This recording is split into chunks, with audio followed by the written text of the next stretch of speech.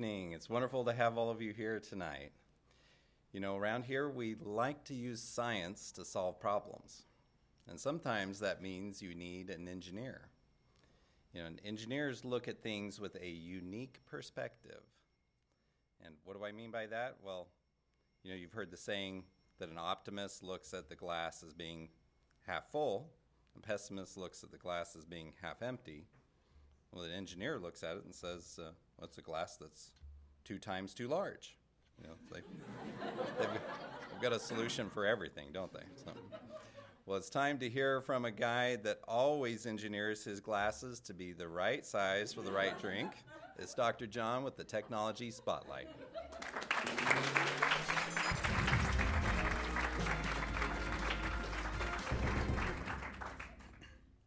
Batteries are amazing. We use batteries all over the place, and it's amazing how much energy a battery can hold. But what if batteries could hold even more energy? And that's what some people at the Tesla Battery Research Group thought. You know, Tesla, they make the cars. Just think, if the batteries could hold more power, then the cars could go further, right? So they've been working on ways to put more energy into a battery. First, I want to start by talking about lithium-ion batteries. This is the kind of battery that really enabled a lot of the amazing smartphones that we have today, because before, they wouldn't be able to hold enough charge to last all day, for example, with that big screen and everything that they're doing. So these lithium-ion batteries are all over the place. If you look at this diagram, you can see how the lithium ions move from one side of the battery to the other as it discharges, as the electricity is used, and the electrons move across. And then when you charge it, those lithium ions move back to the anode over on the other side. And you can kind of see the carbon scaffolding that they use to hold those lithium ions. And that's kind of the way that lithium ion batteries work. Well, these researchers are working on a new idea where they call it an anode-free battery. And they take that carbon scaffolding out. And because of that, they can make the battery smaller. If you take a look at this diagram, down in the corner, on the left side, that's about what a normal lithium-ion battery is like. And then right next to it is their new anode-free battery. And for the same amount of power in that battery, it's much smaller. In fact, it's 60% smaller. And then over to the side, you can see how they have the diagram. If the battery is the same size, then it has 60% more power storage. And then if it's the same amount of power, then it's 60% smaller. And so this opens up a lot of possibilities in ways they can do it. And then again at the top, you can see the 2 batteries. One's their new kind, and then the other's a conventional battery with the same amount of storage. So this is pretty neat technology. They're still working on it. The one really big problem is they haven't got the charge cycles up to the number that they need for it to be commercial. This battery right now will work up to 200 cycles. That's where you charge it up and then you discharge it. When you think about our smartphones, that's almost a year, right? If you charge it every day. Yeah, but that's not quite where they want it. So they're still working on it and improving it. But it's made a lot of progress, and it's really exciting because the manufacturing technique that they use is almost exactly the same. So all of a sudden, they're going to get that much more power density with the same process that they've been using. Another big thing that they're studying and checking on is the safety. And they have this experiment where they take a nail and they push it through the battery to see what happens. And if you watch this, you can see how it pushes through. And sometimes things happen like that. If you watch carefully, you might see a little fire, right? And that's what I call more bang for your buck right there, you know, more power storage. Anyway, this isn't a new problem. This is the kind of problems that we've seen with lithium-ion batteries. If you don't make them perfectly, then they'll explode in your pocket or something like that. So it's a big deal. And this stuff is so reactive that when they take a charged cell from one of these batteries and they put it in water, then it can actually make fire. If you look at this, they drop it in and there's a big fireball. It's amazing how much energy is in there. And they have a protective glass and everything, and they have to be really careful not to drop them. Because they'll go off. Whoa, pretty exciting stuff. Yeah, so they've been studying this and trying to figure out how to make it more safe and things. But if they can perfect it, you got to have the power density, you got to have the charge cycles, you got to have the safety, and there's one more big one, and it's the weight. If you can get the weight down, then it enables even more applications. In fact, one of their target applications for these new batteries is airplanes, electric-powered airplanes. And, we have drones and things, and, why can't we use the batteries we have? Well, how far do you think you could go on an electric-powered airplane? And some of the people who are trying to do this, they're seeing flight times of maybe an hour. And, if you put more batteries in, then it gets heavier and you can carry less. And that's not going to take you across the country, is it? So we really need a breakthrough in storage, or maybe use hydrogen. It might work a lot better than these heavy batteries. But some researchers at NASA have been thinking about this, and they took the point of view, well, what if we did have enough electricity? Then what would we do? They kind of threw out all of the normal concepts and started thinking, now, instead of having a jet engine that burns, say, kerosene, we could have electric motors.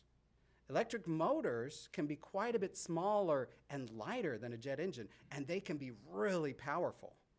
So they came up with a new design where they use 14 electric motors on one airplane.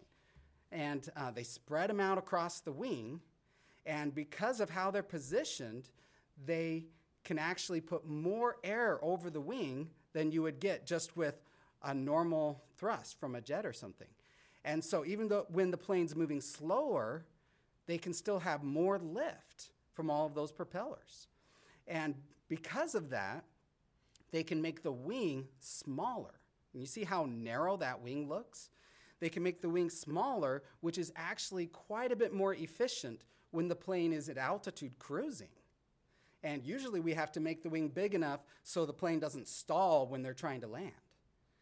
And so when this plane climbs up to altitude, then it turns off most of those little motors, and it just has the two big motors on the ends of the wing that power it during cruise.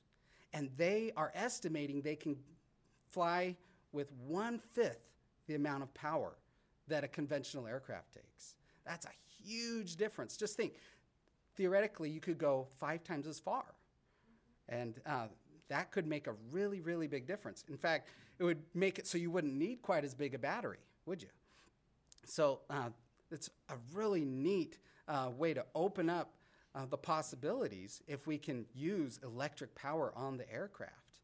And NASA's actually getting ready. They're hoping to do actual test flights of this airplane. They call it the X-57 Maxwell. X-57. Remember the X-57 or the X planes? Well, this is in that same series. And if you have enough power, the right technology, then the sky is the limit, isn't it? Yeah. And that's all the tech we have the time for. Thank you.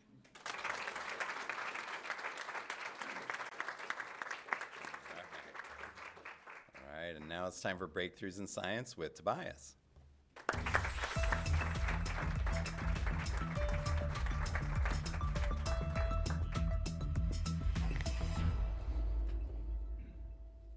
Do you get excited when you have problems? What's the matter with you? No, when you have problems, what do you do? How do you react to them? It turns out a lot of the inventions and creations in our world came about from challenges or problems that needed solutions. And finally, someone came around that figured out a way to solve that problem. And tonight we're going to talk about a problem and a solution. And the solution is, drumroll, the vacuum. Yay! All this excitement, it's so good. I was going to just come out and say, tonight's breakthrough sucks. But that would have been inappropriate. So I'm not saying that. But vacuums do suck in the most appropriate way. So just so you know. But vacuums, they're quite the things. I mean, you know, there's a lot of deep thought you have to put when you think about vacuums. I mean, if you clean a vacuum cleaner, do you become a vacuum cleaner? It's deep tonight. We don't exactly get really excited usually with vacuums, do we? I mean, that's probably a sign of adulthood when you get excited about new vacuums. You know you're grown now because, you know, with kids it's never like, hey, guess what? Your dad's downstairs and he brought you a surprise. What is it? What is it? What is it? A new vacuum. Okay, that parent is lame. Actually, they're pretty cool. But vacuums, why would they be such a big deal? And they're everywhere. Well, if we go back to the late 1800s, early 1900s, we started to discover kind of this new thing of we need to keep our houses and our roads and everything more clean. And there was dust everywhere. And of course, we had the handy-dandy broom, okay? But if you can imagine a room that hadn't ever seen a vacuum, okay? Some of you are like, I just go down to Billy's room, okay? He vacuums as often as he showers, once a year. They needed a way to keep their floors clean. And they had things like, you know, the broom, and the problem with the broom, or a problem with the broom, was it kicks up a lot of dust when you sweep, okay? Now, we're going to talk about somebody named James Spangler, and from a young age, he was very into wanting to be an inventor. He had a lot of ideas. He would see problems, and he would try to think of solutions, and he even, as he started to get a little older, went so far as to even get some patents on some ideas, but unfortunately, it takes more than just having a good idea. You have to be able to market that. You have to be able to get that off the ground and get people to see the vision of why this invention is important. And eventually, he decided he wasn't able to do that with his inventions, so he started doing kind of random jobs, okay? And one of his jobs was to be the janitor at a department store at night when they closed. So when it would close, he would go in, he would clean up, and he would clean the floor. And unfortunately, Spangler had asthma. And so when he would try to clean the floor, he had a broom, and he had one of these that they called dust sweepers, and it had a brush in it and a tray, and you would push it forward. You had to go kind of fast, and it would kind of spin this brush thing at the speed that you'd move it, and it would hopefully put the dust in the tray. But a lot of the dust would go in the air. And he would have sometimes 10 to 15-minute cough fits where he had to just sit and cough because it would get so bad. And as he started having these experiences and problems, he thought there's got to be a better way.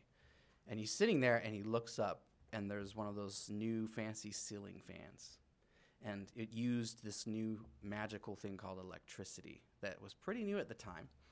And he thought, wow, what if I could make a machine like in this dust sweeper that used that electrical power and spun like that? There's a motor in there spinning. So he ends up getting one of these little motors, kind of like that ceiling fan, and he takes all the fan blades off, and he hooks up a leather belt in an 8 shape to one of these brushes inside this dust sweeper. And he turns it on, and he starts pushing. He has a broom attached to it, and he starts pushing it. Oh, he doesn't have to really push. It just wants to go. But unfortunately, it's way too powerful for that little tray, and it just, like, all the dust comes up. It gets all the dust off the floor and puts it all in the air, so it's really bad. So he kind of goes back to planning, and he realizes, okay, I need a way to catch the dust. Okay, so he kind of makes an opening, and I need a way to have the air go through here, and it can't be into a tray because the air is moving so fast that the dust is going to go where the air goes. So if the air hits the tray, it'll come right back out, and so will the dust. So he can't do that, so he thinks of a piece of cloth. You can blow through a piece of cloth, but that dust will get caught. So he gets a very technical item, a pillowcase, and he attaches it to the back of that hole. So now it's going to push it up in. And as he starts testing with it, some of it goes up, but a lot of it just kind of goes everywhere because the air is going out. He needs something to guide it up there. So he attaches a fan with small blades, not as big as a ceiling fan, but smaller blades, up inside behind that spinning brush.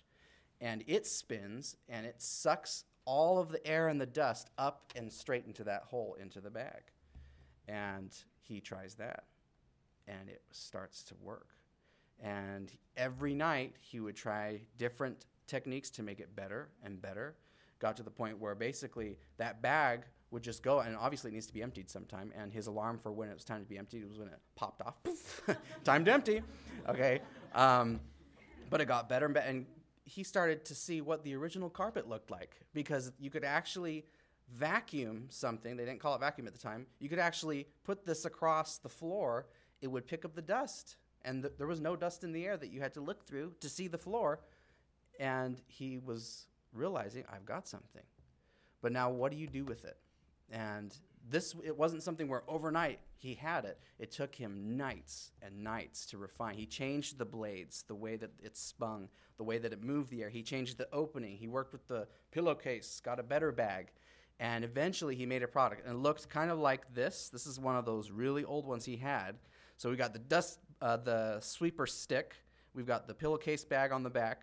We have the spinning brush in the front, and then that motor in the center that turned everything, okay? And he eventually got it to where he started selling it to a few friends, and it never got off the ground until one of his cousins named Susan was blown away by it, and she talked to her husband, and they met with him, and he ended up selling his invention to the Hoovers. And they took it, and William Hoover, her husband, said, hey, I will let you use this vacuum, this new product, for 10 days free. And the world was hooked, or sucked in, onto this new product, because it was different than what anyone had ever seen. All through something that, somebody had a problem, and then through finding a solution, and then working with it over and over and over, and getting something that really was something. So there had been many other attempts at a vacuum before, until finally Spangler got the first electric vacuum working. So never give up on solving problems, and next time your parents say, hey, I got you something, you never know. Might be time to be an adult. Okay.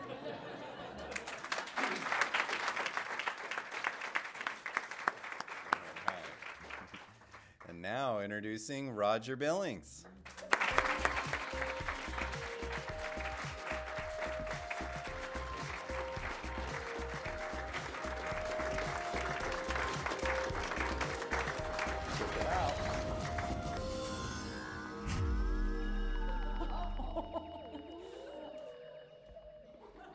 What an entrance. Yeah, you gotta do it. You gotta do It's it big. better and better and better. You're gonna do it big.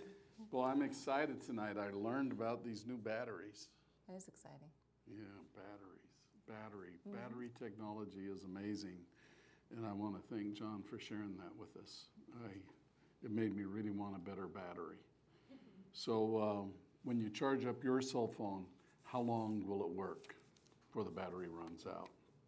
I have a friend that has to charge his laptop every 30 minutes. It's pretty funny when we're having a meeting. He shows up with an extension cord.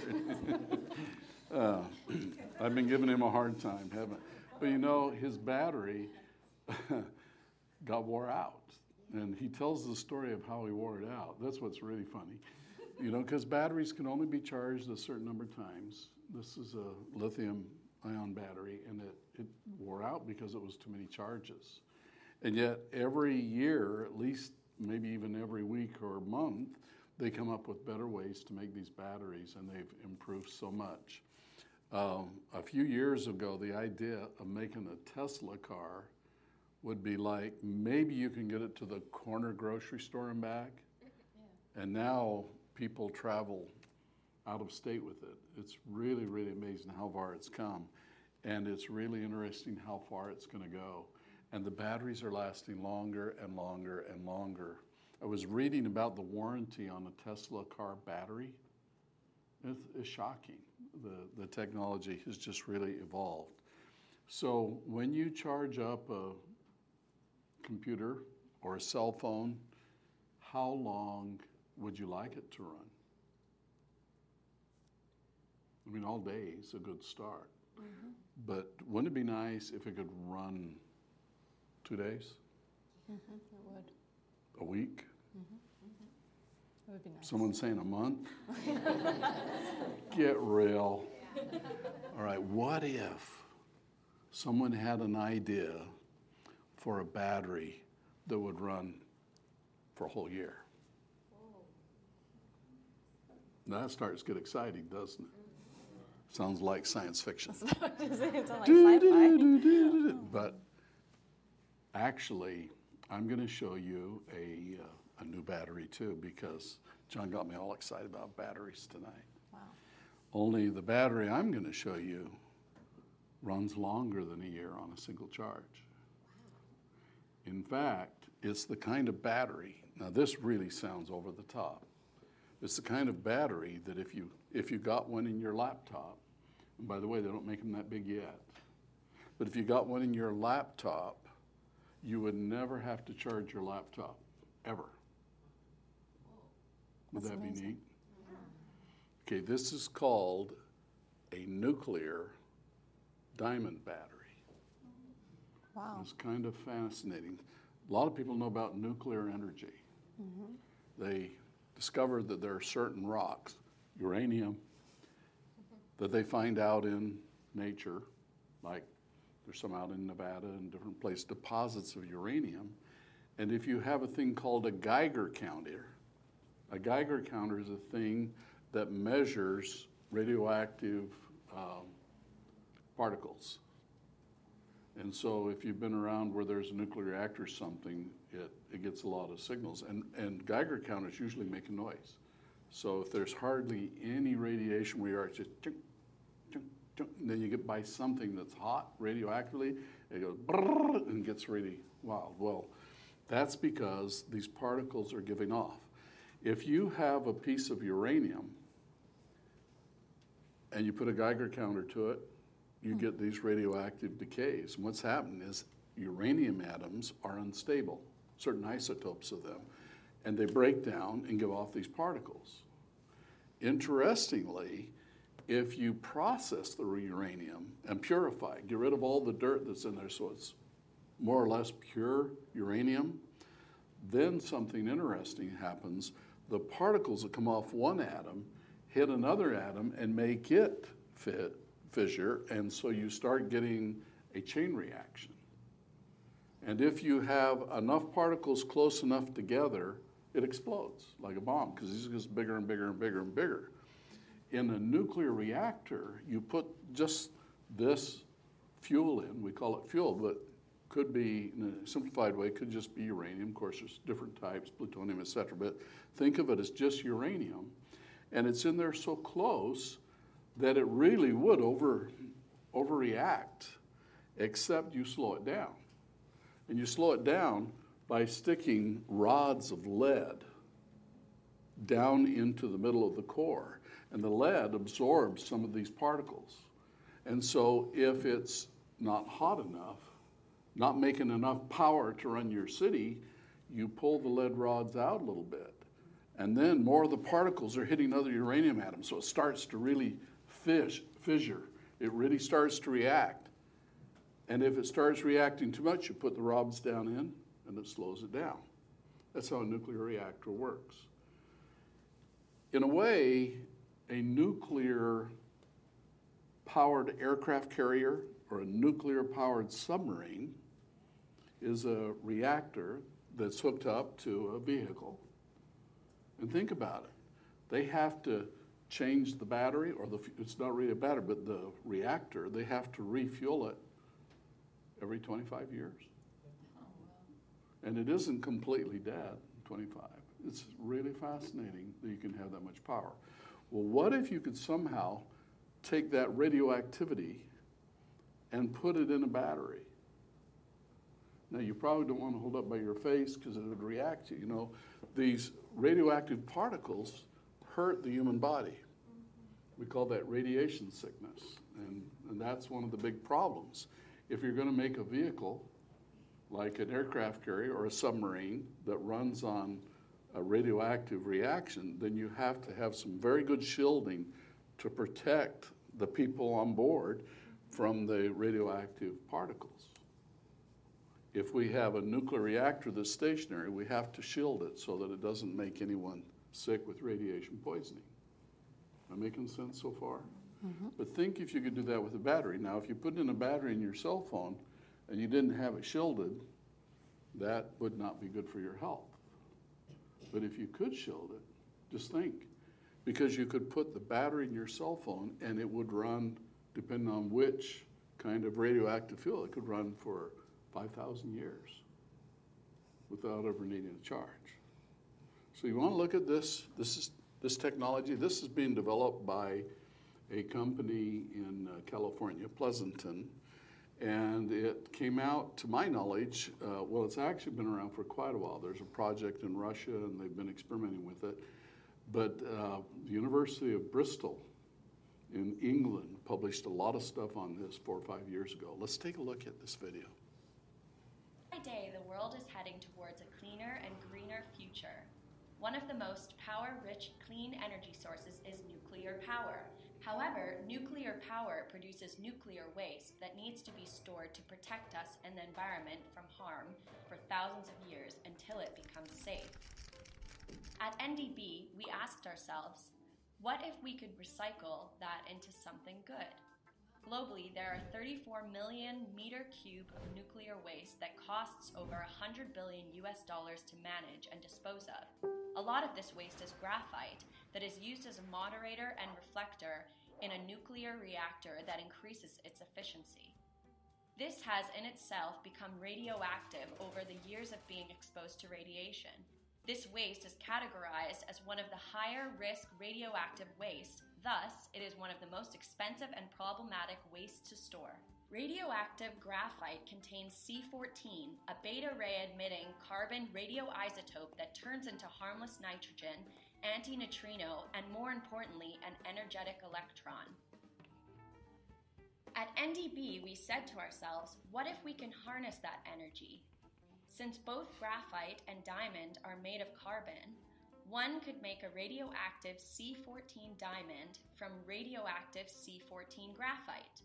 This way, the energetic electrons released from the radioactive decay could scatter and deposit energy to the diamond to generate a shower of electrons, as much as 3,600 electrons on average and up to 11,400 electrons in its track. In other words, it generates electricity on its own. What this means is that we can make a battery that bleeds electricity from recycled waste, saving a tremendous amount of taxpayers' money since we no longer need to store the nuclear waste. Best of all, because of its extremely long half-life of 5,700 years, it is in effect a battery that does not run out or need replacing. In addition, because it is coated with a non-radioactive diamond that prevents radiation leaks as well as it being the hardest substance on Earth, it is extremely safe and tamper-proof with no moving parts. It is a clean and green energy solution that when fully used, it will turn into harmless byproducts, effectively self-disposing nuclear waste.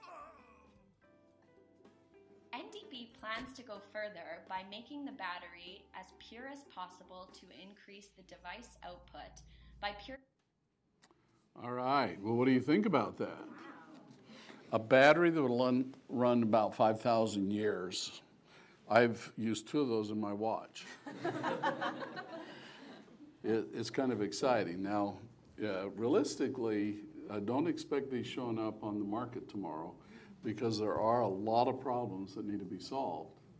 But it is kind of interesting. You've got that much energy in this radioactive material, and it's going to give off its energy for a long, long time.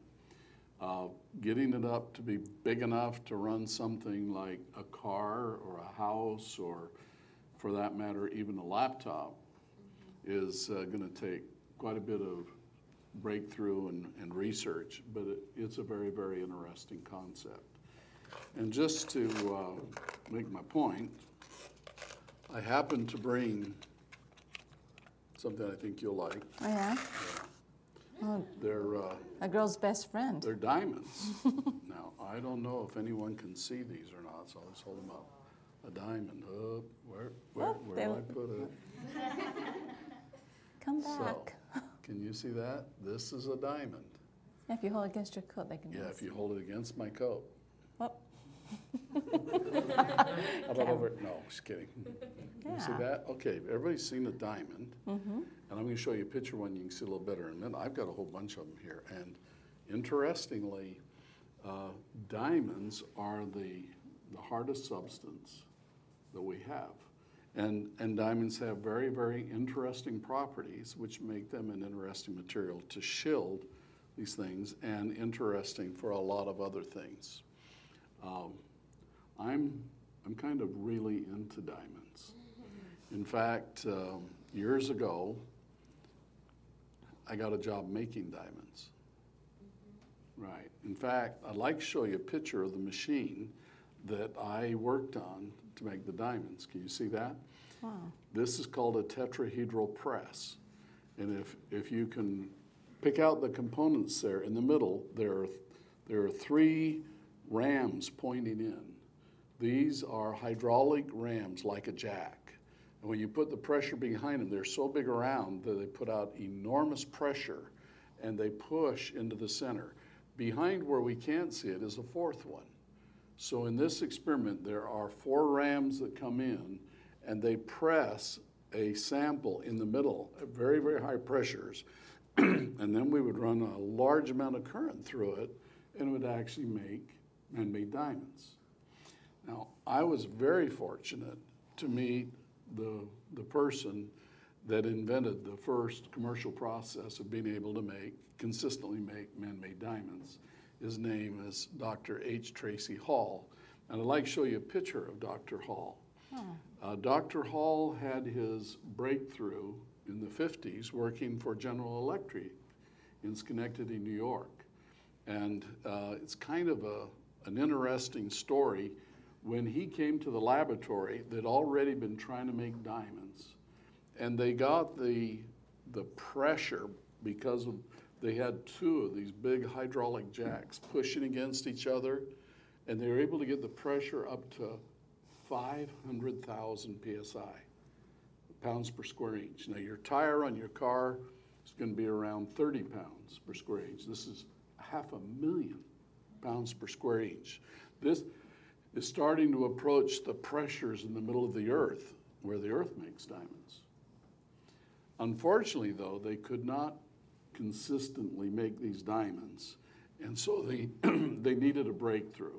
Remember, 500,000 pounds pressure, and he would heat it up to temperatures of 2,000 degrees centigrade, which is like 3,000 something Fahrenheit. Very, very hot. Now, I'd like to show you a picture of Dr. Hall's invention. Oh, neat. This is called the belt press. And if you look on both sides are those big anvils that push in, that have a lot of pressure. And in the middle is a belt. And Dr. Hall one day was telling me about this particular invention. He said what would happen is when they would push the 2 tips together to mash the sample, that when the pressure got up around 500,000 PSI, the sample would just squirt out the sides. And that's all the pressure they could get. So he said that his invention, in simple yeoman's terms, was to put a ring around it so it couldn't leak out. And he called that ring a belt. Now let's look at that picture again. You see that big fat belt there, and it's big enough to hold the pressure. And he would push both of the ends in with the sample in the middle, and he could get the pressure, instead of at 500,000 pounds per square inch, he could get up over 1.5 million. And when he did that, he was able to consistently make diamonds. Now, for those of you that are not remembering chemistry real well, or some of you maybe haven't even taken a chemistry class yet, let's talk about diamonds. Have you ever barbecued? You like barbecue? I would enjoy some barbecue tonight. Barbecue is where you take charcoal briskets, and you put them in there, you start it, and as they start to get hot, they glow, they give off heat while they oxidize. Well, that charcoal is carbon. And it's the very, very same carbon that is in diamonds. They say, wait a minute, how can it be this black charcoal at the same time be this transparent, hard, amazing diamond? Charcoal is soft. It's like the lead in a pencil. But diamonds are very, very hard. It'll scratch glass and do a lot of other things.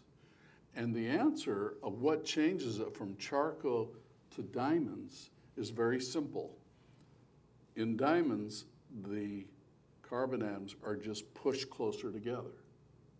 That's the only difference. If the atoms are pushed closer together, they form these tight bonds. They get to be really good friends. And then it turns into diamond.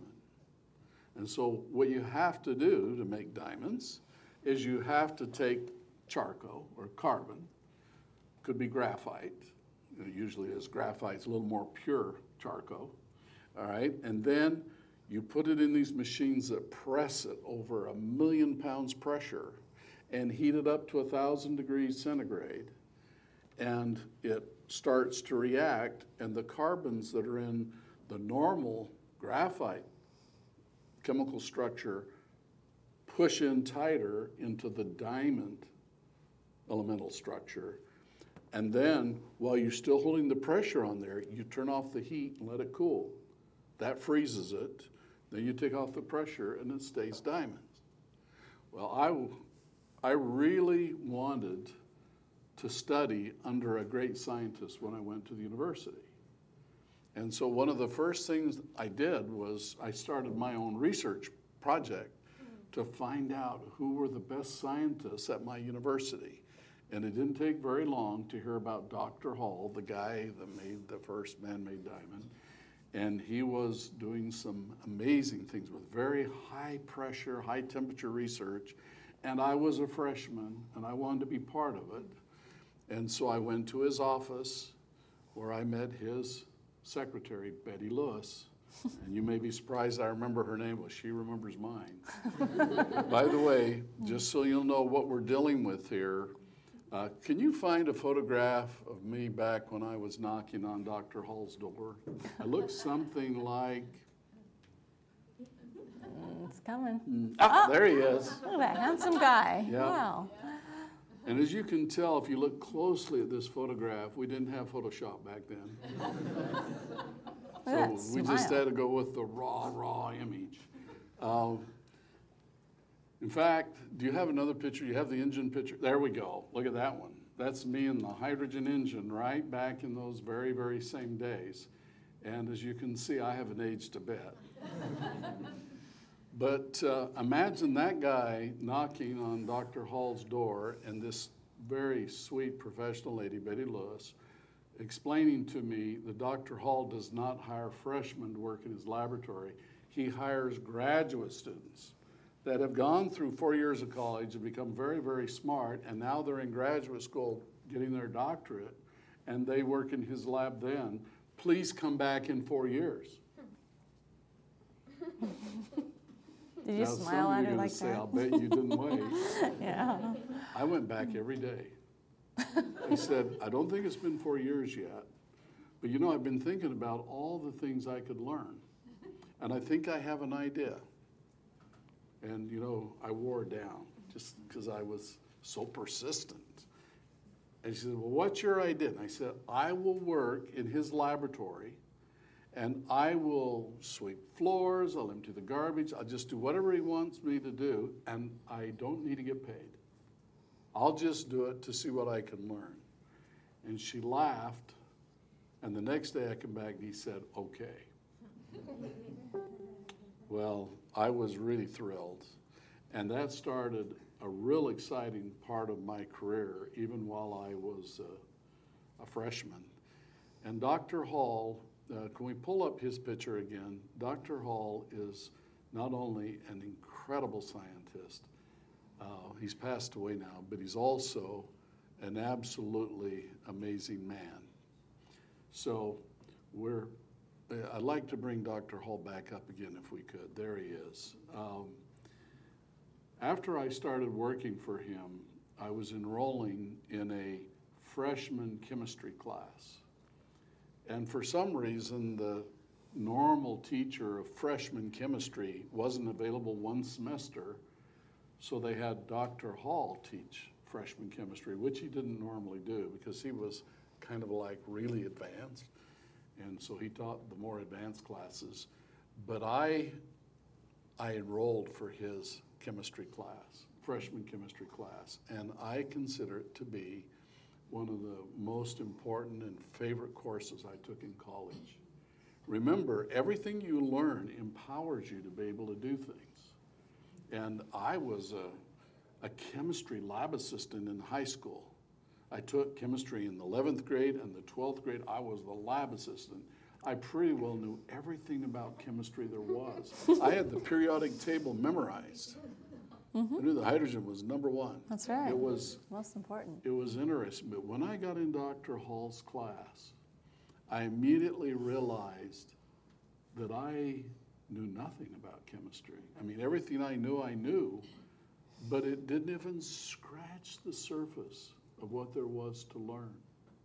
And he started telling me and the other students in the class chemistry from his point of view. And that's when I realized that science was more exciting and there was more to explore and more to learn than I ever dreamed before. Now remember, I had built the first hydrogen car in high school, and it helped me win the science fair. And so when he started talking about things that mentioned hydrogen, I really perked up and paid a lot of attention. But he said to us one day, take the ideal gas law. Now, there is a law that you learn in chemistry. I learned it in high school. It's called the ideal gas law. And it's a simple law. It says if you have a volume full of a gas and you squeeze it to half the volume, the pressure will double. That makes sense. And I had that memorized. But then Dr. Hall pointed out to us, they call it the ideal gas law. But what they don't always point out in freshman chemistry is we still haven't found a gas that follows that rule. He says the closest gas is hydrogen. But really, it always is a little bit different, and for some very interesting and complicated reasons. And it was examples like that that made me realize that my high school chemistry was just to get me ready for the more advanced chemistry of college. And I've learned since college that college was just to get me ready for the more advanced research for life. And here's an interesting truth. Every time we discover something new, invariably 10 more things pop out to be discovered that we never dreamed. There is so much to this universe that we have to learn. And that's exciting because it just grows and grows and grows, and I think it's really neat. Well, I want to go back to Dr. Hall for a minute because I learned so much from this man. I consider him to be one of the biggest influencers in my life and one of the most positive when it came to science and technology and research. Well, he didn't make me sweep the floors very often, but he gave me a job to run that tetrahedral press, to make samples for him that he would then study. And I did make diamonds on several occasions. When I was there working in his laboratory and he would leave to go to a meeting or a class or something, he had this thing he would often say to me. He says, okay, Roger, I'm going to be gone for about an hour. When I get back, I would like you to have made a perfect diamond, 32 facets. And that was our joke. You see, the diamonds that I was making under his direction in his machine, which he invented, were industrial diamonds. They didn't look all shiny and pretty, and they were little. When we would open the sample, we didn't have a diamond. We had thousands of little teeny diamonds that looked like sand. But they were still valuable because you could use them for grinding material and all kinds of industrial purposes. This diamond is a diamond that is the kind he would tease me about, and which I always wish I knew how to make it, but we never could, during my time there, be able to make these. And I want to show you just the figure out of Tracy Hall's patent. This is a patent that shows that belt that went around those two anvils that pushed in, the two hydraulic presses, and the belt kept it from spraying out, and it made it so they go from 500,000 to over 1.5 million PSI. And of course, since he worked for General Electric, this patent belonged to General Electric. Okay, well, so when Dr. Hall finished his career at General Electric, he went back to the university where he became a professor. And of course, he wanted to continue to do research in this field of very high energy. He wanted to make more diamond products and a lot of other things. But the attorneys told him he could not use his own invention because it belonged to the people that he worked for. It belonged to General Electric. And this is another personal story that he shared with me. He said it was really disheartening to think that my own invention I couldn't use. But I wasn't about to give up. So what would you do if you were a scientist and inventor? You'd invented the machine that makes real commercial production of industrial diamonds possible, and then the attorneys say, well, you can't use it for 15, 17 years? That's got to be very, very discouraging.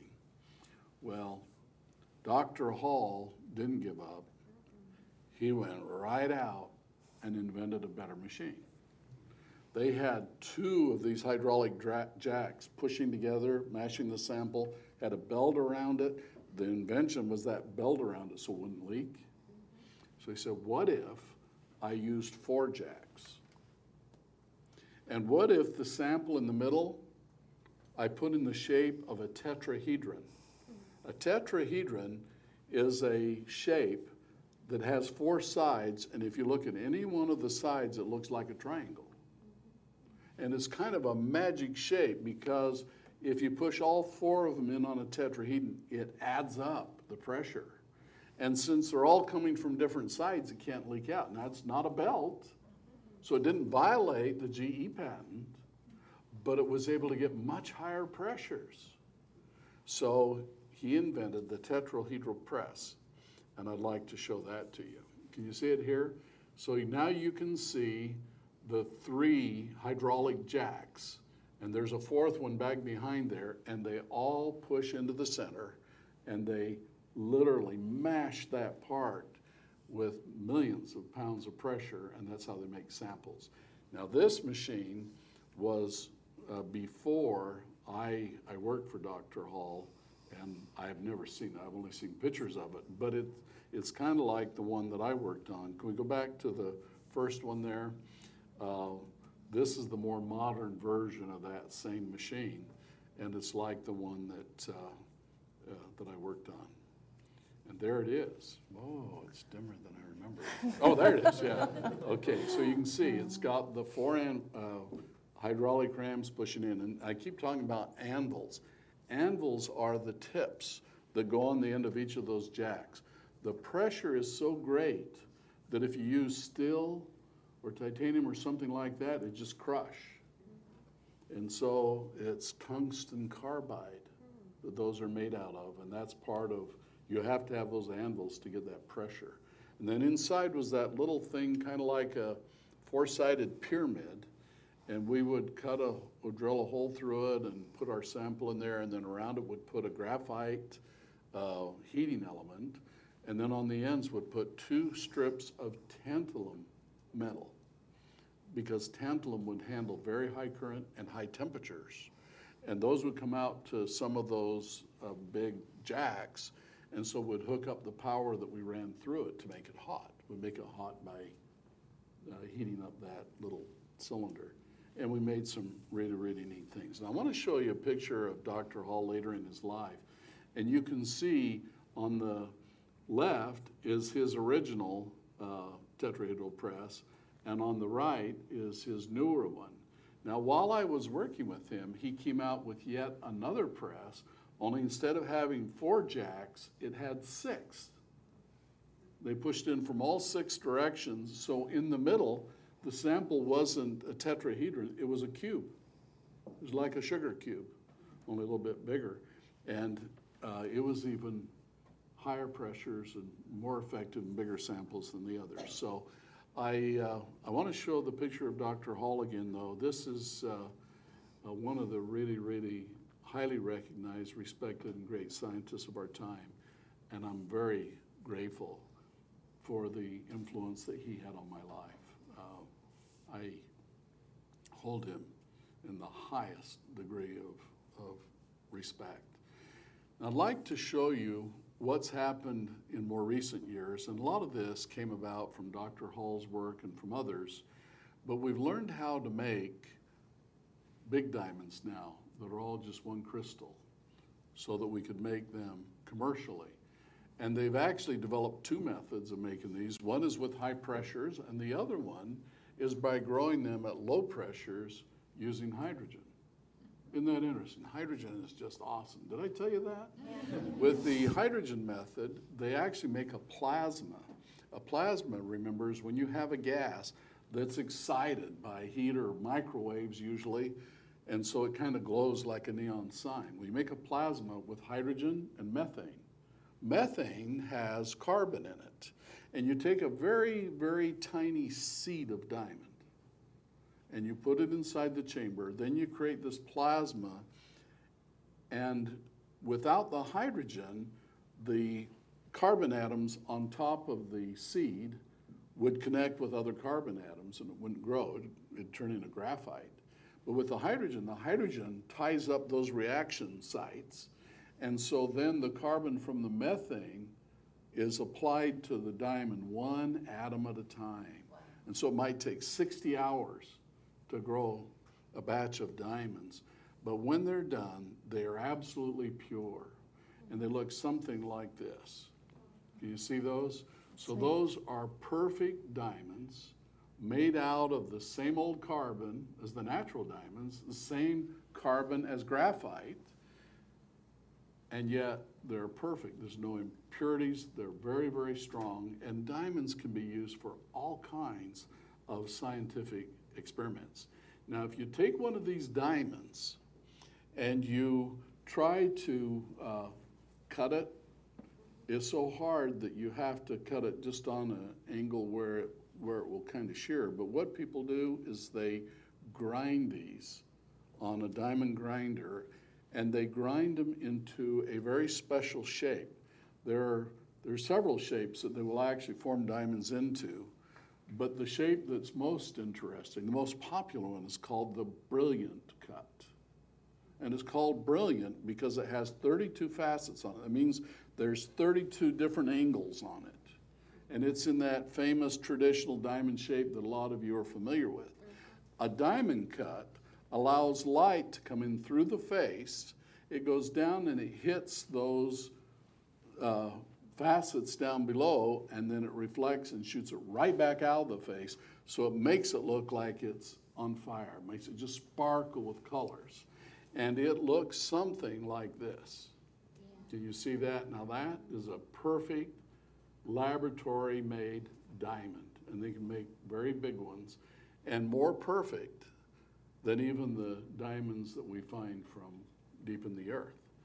And now diamonds are being manufactured in great quantities, and they're very, very beautiful. And a lot of technologies are coming out with diamond. They have, for example, a technology that's recently emerged where they shoot a laser beam through the bottom of the diamond, and then they shoot little laser beams in at an angle, and when they come out, it merges the laser beams together and makes them much stronger. And there's just so many things that you can do with diamonds. Diamonds are a very good insulator.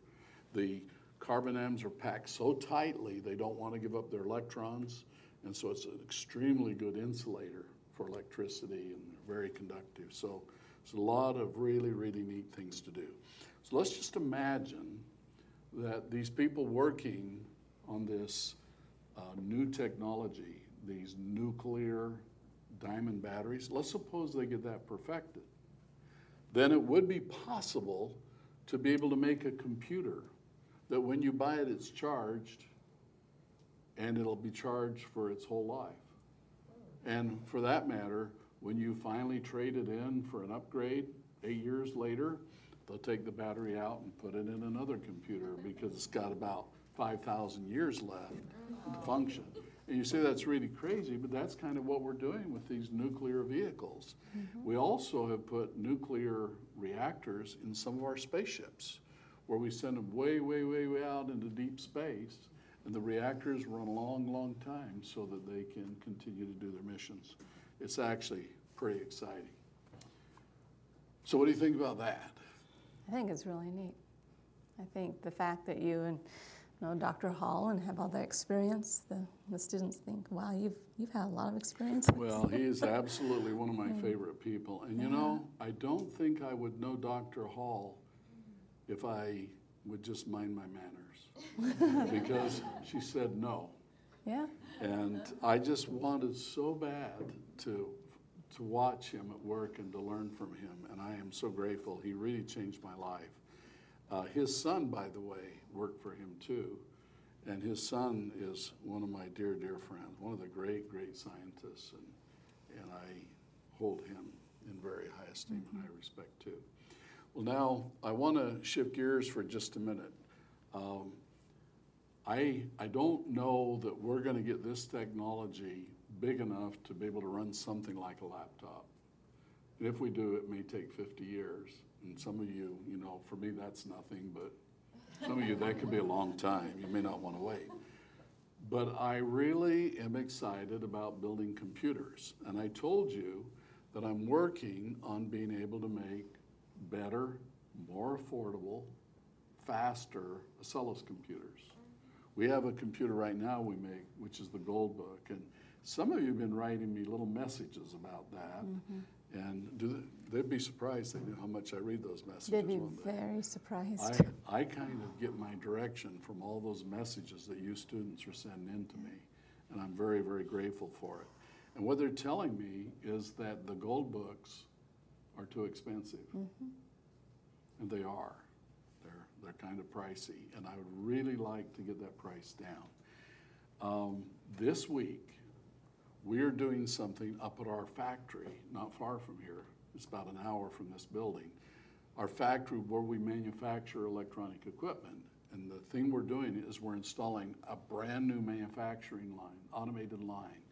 And yesterday, I had one of our people up there with their cell phone take a little video clip to show you the brand new machines. And I'd like to show them to you right now. These are just being installed. We have the trainer here train us on this amazing new production line. Can you show it to us? All right, here we are. This is where we print the solder paste on a board. The solder paste goes through little holes in that board. Now watch, you'll see the board come in and it'll pop up underneath there. It goes, okay? And then we print the solder paste on because it's going to hold all the parts on when we build it. When the board goes out into the pick and place machines, these are all brand new, they're so fast. And it puts all of the parts on the board. It builds it. And the whole idea is it builds a lot of them very accurately so we can afford to bring the price down. Isn't it great? And these are the machines. And look, they're all starting to run. This is the first time for most of them, actually the very first day that they were powered up. So we're excited.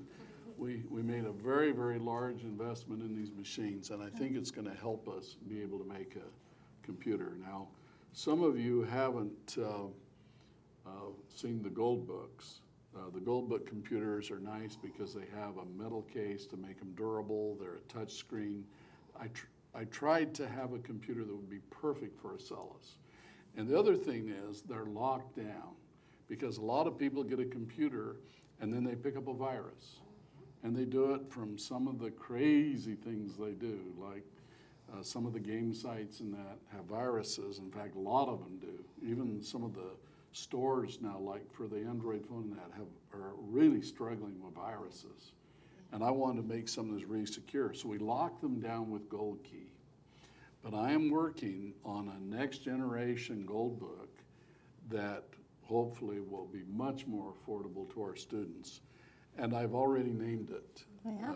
Yeah, guess what I'm calling it? What? J3DI. J3D. J3DI. And I have a website. It's not up yet, but it's called j3di.com. Is it 3 of the? Yeah, the number 3, you know, J3DI. And you say, why that name? Well, I don't know. I just think it's a neat name. If you look at the 3 backwards, it could look like an E. And so I just call it Jedi. That's cool. All right, Jedi That's computer. Can I cool. show it to you? Yes. Here's kind of what it looks like. See that? J3DI. And if you go to j3di.com right now, you won't see anything. Although I think I have a message that says, coming soon. Could be 10 years, but probably sooner than the No, batteries. I'm something. Any rate, but I do want to leave you with a thing. A lot of people said, can't I do something to bring down the cost of these computers? And I am working on it. And unfortunately, it's going to take more than a magic wand. I didn't want to have junk computers. I wanted to have really good ones. And our gold books are pretty neat. They're quad core. They're nice little computers, beautiful screens, touch screens, secured already with Gold Key security. So what I am going to do tonight, for those of you that are making that request to me, if you want a gold book while I'm working on the Jedis, you can go to the Acela store and get them. And like some of you said, they're way too expensive. I know they're a good computer. They are expensive. But I talked to Mr. David. He's our local Amazon type guy. And I said, David, could we give the families a discount, you know, the students that need these? And he reminded me that we already had a special 30% discount if you go into the store with a Acela Academy or Power Homeschool ID for the parent. You can get that. And I said, wow, 30%, that's pretty good. Could we make it more? More discount. Yeah. And he said, well, we could do 40%. I said, give me 50 and it's a deal. So. Did he do it? Did you do it? He did it, okay? So, but the thing is, if you're gonna get it, you have to do a memorization or make a note. The secret code word to get the half price, and this isn't for everybody, this is for people in our little school here, but the name is, or the secret code is Jedi. Oh, cool. J3DI. Awesome. And if you put that code in, half the price should go away. Does it go away immediately or when you check out? It should show immediately. Should show immediately. And if it doesn't, they call you? That's right. All right, No, good. David, Well, please. but for those of you that are a little bit not in a hurry and patient, we're working on the Jedis, and I hope to have them just as soon as we can. Having a good computer to do Acela really helps. And I realize that good computers are kind of pricey. So there it is. Thank you. One more thing. Yes. They're wondering, they meaning the students, are wondering where they can find your blog now. Oh, yeah. Yeah, we Yeah, have some. it's hiding. My blog is hiding. Yeah, they noticed. At rogerbillings.com. Okay? And so we put it over there if you'd like to find it. Another thing that's might be a little bit of interest. Do you think it is? I think so. What is it? What is it? I don't know. Tell me. What is it? I don't know. You do know. What is it? All right. There are a lot of new things coming to Acela. We're on what I call level 3. You say, well, what's level 3? Well, I made it up. It's for when we're this higher. far along. It's all of these plans and things like Live Class Monitor and the Writing Tutor. I hope some of you like that. They're just starting to come out. A lot of these things are all our level 3 development projects. Now we're working on level 4. Wow. And level 4, you know, it's at least a year away, but we have a whole new wave of things that I think are pretty spectacular. I really believe in Acellus. I believe in what it's doing. I really believe in Acellus Academy, which is a program that is accredited and targeted for people that want to homeschool, and also in Power Homeschool, which is another program that I'm involved in, which is for parents that are teaching their own children and they just want the accessibility to Acellus courses. I want to thank you for your support. One of the questions I've been getting a lot is parents are asking, if you're under the Roger Billings Scholarship, how do you sign in so you get credit? Right. And I'm going to make that easier so that it will be easy to sign in. I like to think that there is some value in these lectures we're doing. I hope that you're picking up some science, and I think a lot of you are. I hope some of you maybe even become a little interested in science. But the biggest thing that I want to do in this course is help you understand while you're still in school that what you learn is going to empower your lives. And this is so important. Acellus is wonderful, but it only works when you make it work. Keep sending me your good ideas, and it's going to get better and better. Yes. Okay. Thank you. Good night.